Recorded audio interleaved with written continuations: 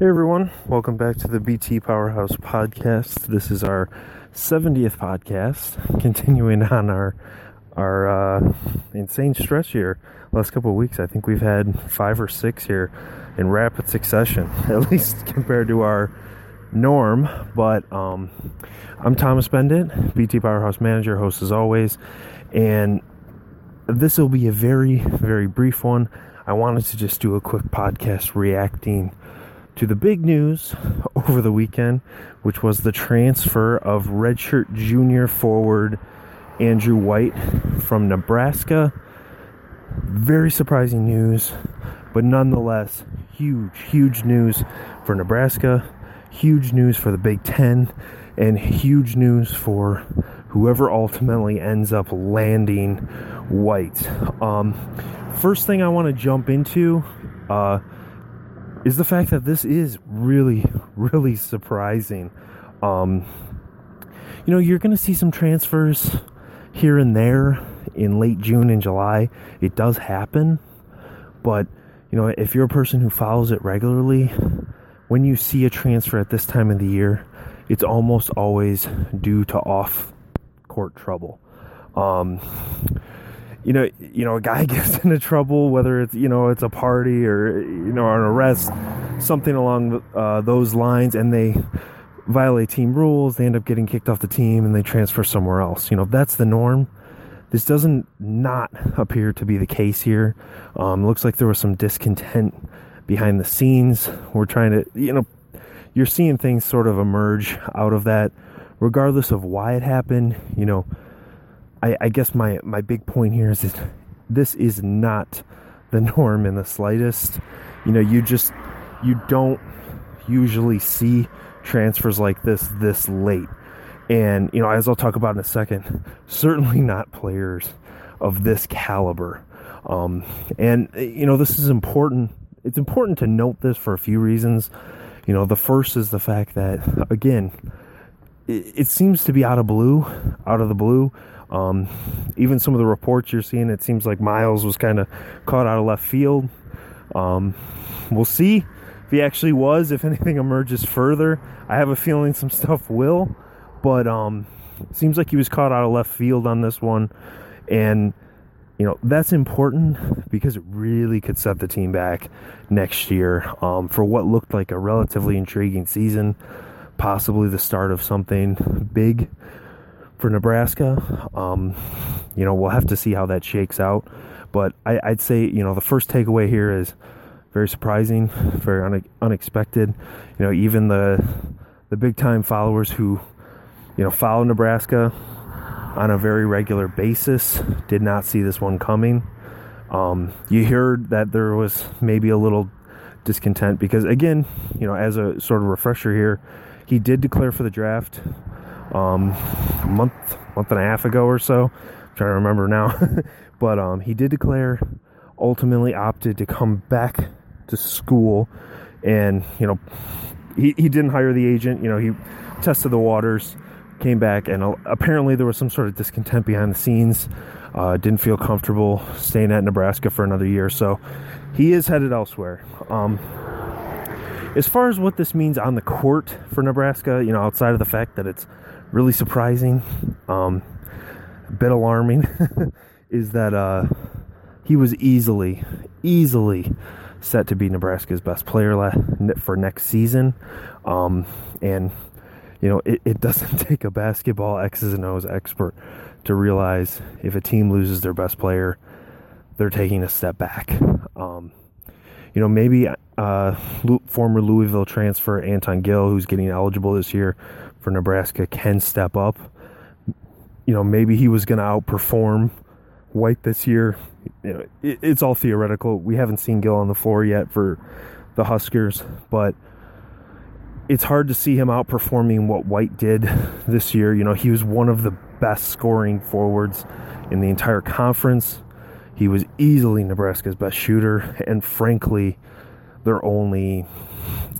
I shouldn't say only shooter, but he was the only guy on that top tier who really instilled fear into defenses on the other side from long range, at least in my opinion. I know there were moments when some of the other guys, Webster would heat up or whatever, but he was really that 3-point threat more than anyone else on the team. So to lose that is a huge blow. And, we're talking about a guy, he was number 2 in the Big Ten in conference scoring coming back for this year. The only guy who outpaced him was Malcolm Hill. Certainly there were seniors, Valentine, Farrell, Utah, guys like that, but they're all gone. So, you're talking about a guy who outscored Jock, he outscored Trimble, he outscored Nigel Hayes in Big Ten play last year, and he's heading elsewhere. So huge loss on the court. Nebraska has some younger guys. They're gonna have to hope can sort of step in and fill his gap. You have McVay coming back. You're bringing in Roby. You have Morrow, who's still growing as a player. Mentioned Gill, the transfer from Louisville, but it's really hard for me seeing how this breaks out even decently for Nebraska. I don't want to be too down here, but you're talking about a team that had a losing record last year. In my Big Ten rankings, I had them 13th, only ahead of Rutgers before White transferred. Now, I still think they're going to be better than Rutgers, but I thought they were a team that if things hit right, they could make the NIT.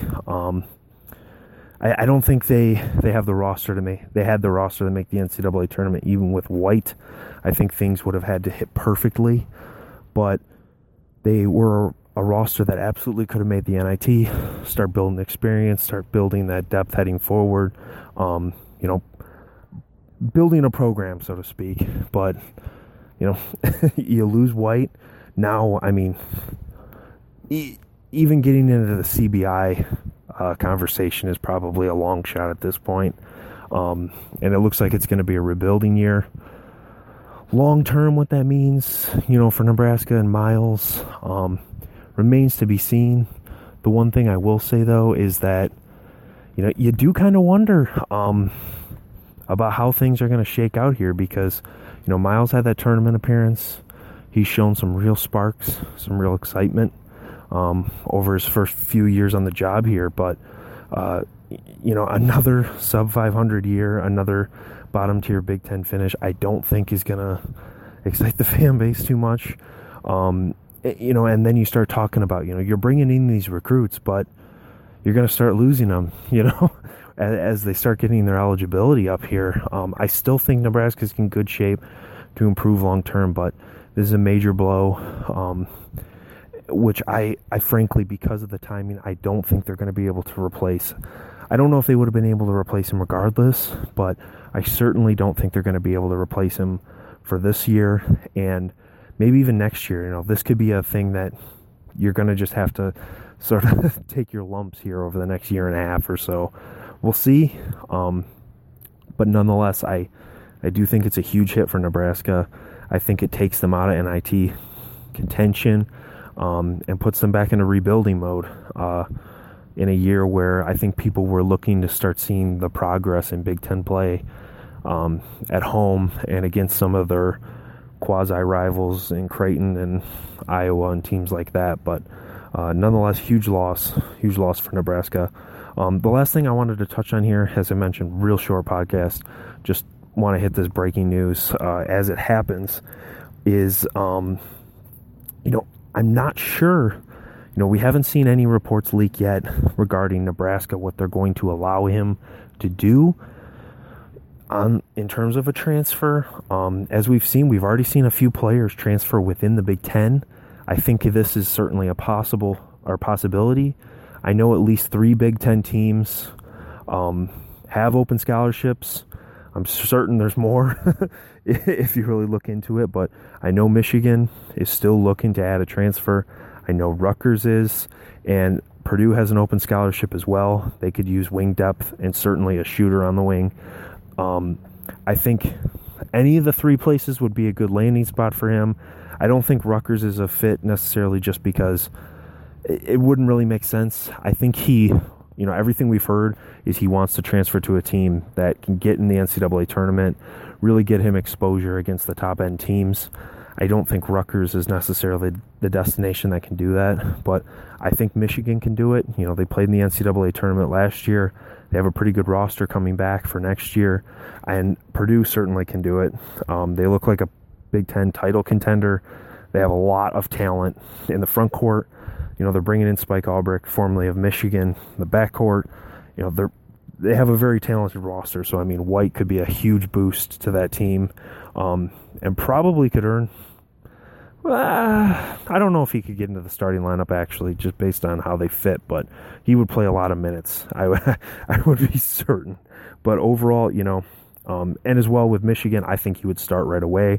I think he'd be a perfect fit into Beilein's system and make a big impact. But as I said, I don't know if he's going to be allowed, if there's going to be any restrictions. And as well, you sort of get the feeling that he already knows, where he's going to end up based on the timing.